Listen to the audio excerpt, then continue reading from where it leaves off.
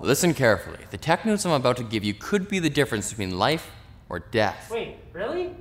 Well, it's possible. Oh, okay. Gamestop, a retail chain known for selling games, consoles, and accessories, has started selling PC graphics cards at a time when graphics cards are out of stock literally everywhere. This is nice, you know? Sometimes the world starts to feel too rational and you just need something nonsensically silly to shake things up a bit, you know? Like when we're human beings with emotions. Things get messy. Anyways, GameStop currently has RTX 3000 series GPUs listed on their website, which you can't buy because they're all out of stock, just like they are everywhere else thanks to worldwide semiconductor shortages. I'm assuming GameStop didn't have the money to expand in this fashion 6 months ago, but now, well, their stock is riding high, baby. Diamond hands all around. I shall remain concerned for their long-term health, however, if this is what the company views as a well-thought-out strategic business decision. Okay, hear me out. Did they even buy any? Or did they just put it on the website and put it out of stock? They're JPEG. They're selling JPEG. Apple has been weathering monopoly accusations over the way it runs the iOS App Store for some time now.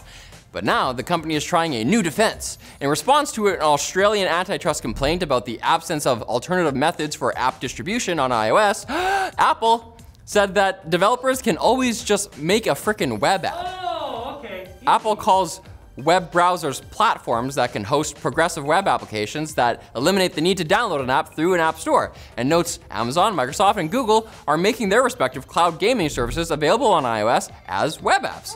So I guess Apple is content with a few hooligans hopping the fence as long as it means Apple doesn't have to open the main gate. What, you want to let those Fortnite characters back in with their silly dances and banana suits? Oh, absolutely not. The opposite of indubitably. Undoubtedly. And Amazon is once again trying to convince the public that actually their workplaces are really great and everything's nice, and of course no one is peeing in bottles because they'll get in trouble for taking a bathroom break. They don't do that. They have urinals everywhere. It's a great place to work if you have a penis. No, I made that part up. It's bad for penises. After concerns were raised about the company's drivers having to consent to biometric monitoring, thanks to new cameras and sensors in delivery vans, attention has been drawn once again to the numerous stories of employees having to pee in bottles and continue scanning packages in the bathroom to hit hourly quotas. Wait, well, which one is it, Riley? Both. I'm in the bathroom. Well, okay, I'm in the bathroom peeing in a bottle? The toilets are full? They give us too much water? Maybe some people just like it. An Amazon Twitter account responded to such claims by posting, "You don't really believe the peeing in bottles thing, do ya?" And I'm not gonna lie, it almost worked. Until employees appeared in greater numbers with stories and receipts. Receipts? Yep. For the bottles? You get one when you pee in the bottle. Honestly, Amazon, you should just own it. Tweet this. "Yeah, our workers pee in bottles. And they're super fast and accurate too. Virtually no spillage. Besides, urine is sterile. So is it really that big of a deal if some gets on your package that you receive only hours after you order it?" Take a chill pill. Love, Amazon. Or, Amazon, how about you do a tech solution like catheters for every employee? Duh.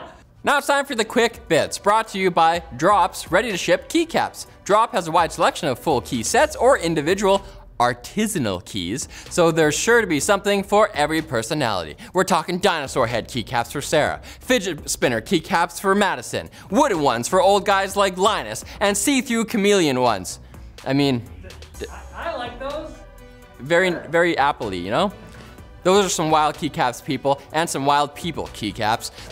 They're compatible with Cherry MX and many other types of switches, so whatever your thing is, find your perfect keycaps with Drop using the link below. We just dropped it down there. Quick bits, they're dropping like flies. Whoa. Intel has confirmed that their high-powered DG2 graphics cards will come in 3 variants: 128, 384, and 512 execution units.